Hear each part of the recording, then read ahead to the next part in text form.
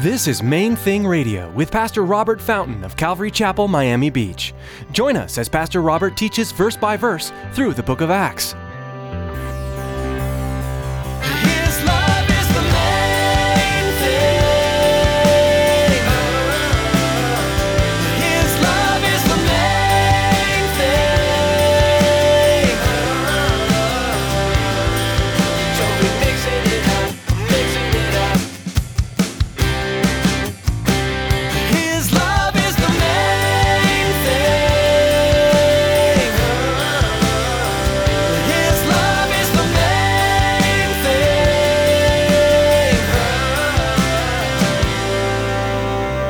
He says, I've been goading you in the direction I wanted you to go. Saul had heard the message. He listened to the message that Stephen preached when confronted by the council. He heard the gospel presented, and then he saw the manner of death that Stephen died. And he was apparently having to resist inwardly something. He knew something. There was something to what Stephen was saying. But he was resisting it. Saul, later to be known as Paul, initially resisted the message of the gospel. He had heard the truth, yet for a long time refused to acknowledge its meaning for his own life.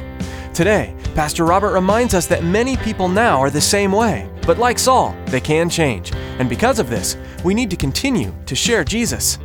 Stick around after today's message from Pastor Robert. I have quite a bit of information that I'd like to share with you. Our web address, podcast subscription information, and our contact information. Now here's Pastor Robert with today's message. His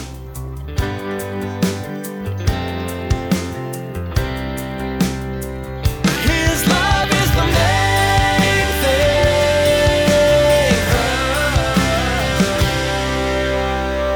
Stephen and Philip stand out. Stephen was the first martyr of the church, and we saw there that as he began proclaiming Jesus as the Messiah, he was faithful as a servant doing the practical things, but he was also talking about his faith.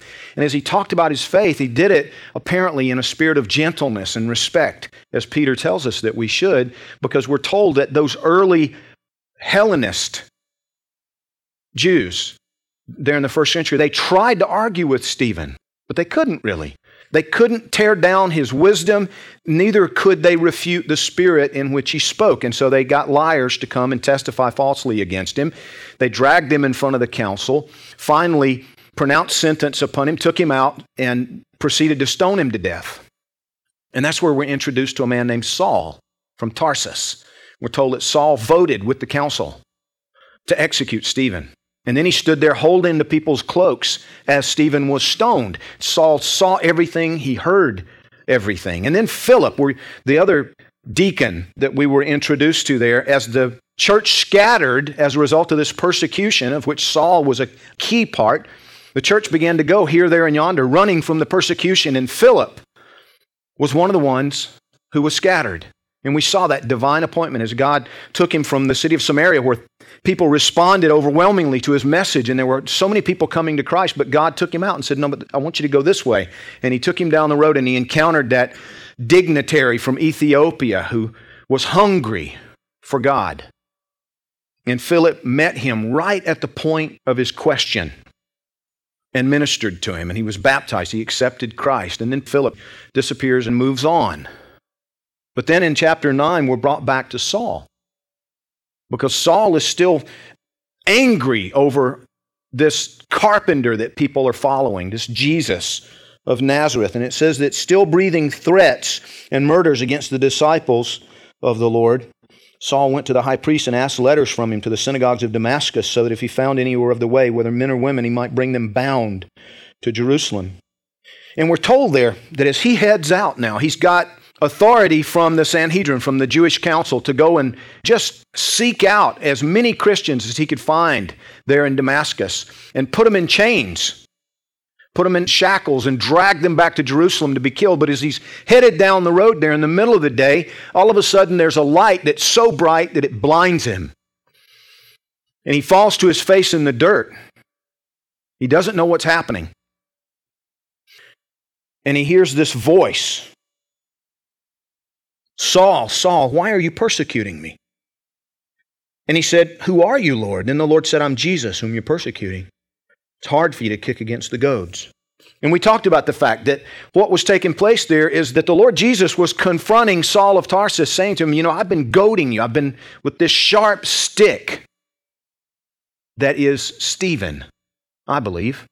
He says, I've been goading you in the direction I wanted you to go. Saul had heard the message. He listened to the message that Stephen preached when confronted by the council. He heard the gospel presented, and then he saw the manner of death that Stephen died.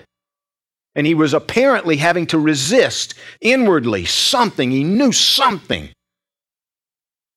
There was something to what Stephen was saying. But he was resisting it. And now he's being confronted. And he has to acknowledge Jesus now. In his blindness and in his bewilderment, in his confusion, face down in the dirt, who are you, Lord? I'm Jesus, whom you're persecuting. It's hard for you to resist this. It's hard for you to kick against the goads. And Saul cries out to him, then what do I have to do? And Jesus says, just go into the city and wait. And it'll be told to you what you have to do. And so he does. He goes, and the Bible tells us that for 3 days he was there blind physically, but receiving vision from God.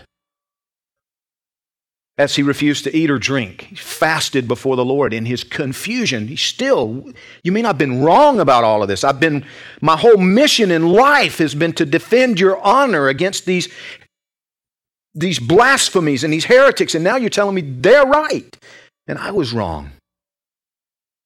What do you want me to do? And the Lord gave him a vision and said, I'm going to send a man named Ananias, and he's going to lay hands on you, and you're going to receive your sight again. And I want you to be baptized in the name of Jesus Christ for the forgiveness of your sins. And I want you to go and proclaim the good news that final sacrifice has been made. As God just ministers to him in his blindness, giving him spiritual sight. And he's humbled, he's humiliated. And as he's in that place of just physical blindness and desperation, this man comes, this unknown man, Ananias, who apparently has just been a faithful believer there in Damascus, the whole mission of his life, coming down to this moment. To lay hands on this one man, this murderer of Christians. And the Lord speaks to him. And Ananias there in verse 13 says, Lord, I've heard from many about this man, how much harm he's done to your saints in Jerusalem. He's like, God, I know about this guy. You're sending me to him? And the Lord says, yes. Verse 15, the Lord said to him, go, for he's a chosen vessel of mine to bear my name before Gentiles, kings, and the children of Israel. Listen to this. For I will show him how many things he must suffer for my name's sake. I encourage you to circle that in your Bible. We're going to come back to it in a minute. And Ananias went his way and entered the house. He was obedient. Laying his hands on him, he said, Brother Saul, the Lord Jesus, who appeared to you on the road as you came, has sent me that you may receive your sight and be filled with the Holy Spirit. Immediately there fell from his eyes something like scales. Now this literally, physically, the word that's used there is consistently used in the Scriptures to describe fish scales. Something fell off his eyes. And he received his sight at once, and he arose and was baptized. So Ananias took him out and took him to a river or something somewhere and baptized him. So when he had received food, he was strengthened. Then Saul spent some days with the disciples at Damascus. Immediately he preached the Christ in the synagogues, that he is the Son of God. That's an essential, by the way. If Jesus is not the only begotten of the Father, then he can't pay for your sins. Perfect man had to be presented in payment for the sins of humanity.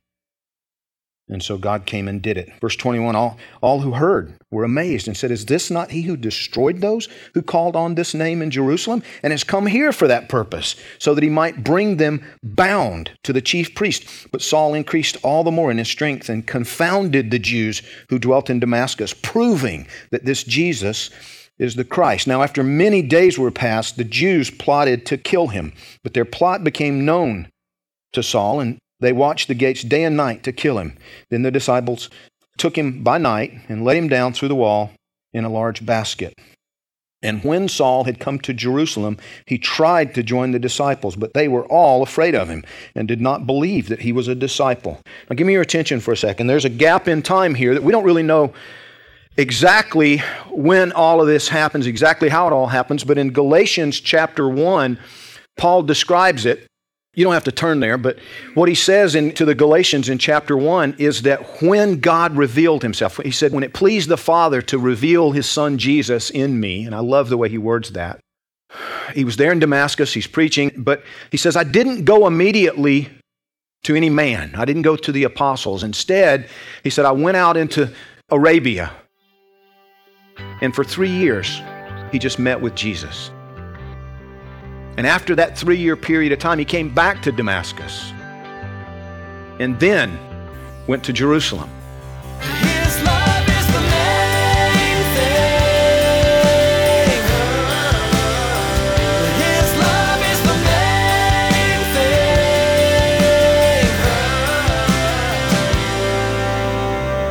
thing. Thank you so much for joining us today. We are so excited.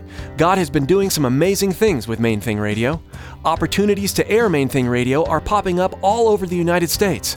We are so thankful to God for what He is doing, and we would love to see Main Thing Radio continue to expand, sharing the gospel, teaching God's Word all over the world. But of course, bringing you Main Thing Radio on this station comes at a cost. We purchase time on this radio station, and this program has been professionally produced. While we certainly don't want to pressure anyone into giving, we would like to ask that you prayerfully consider supporting Main Thing Radio.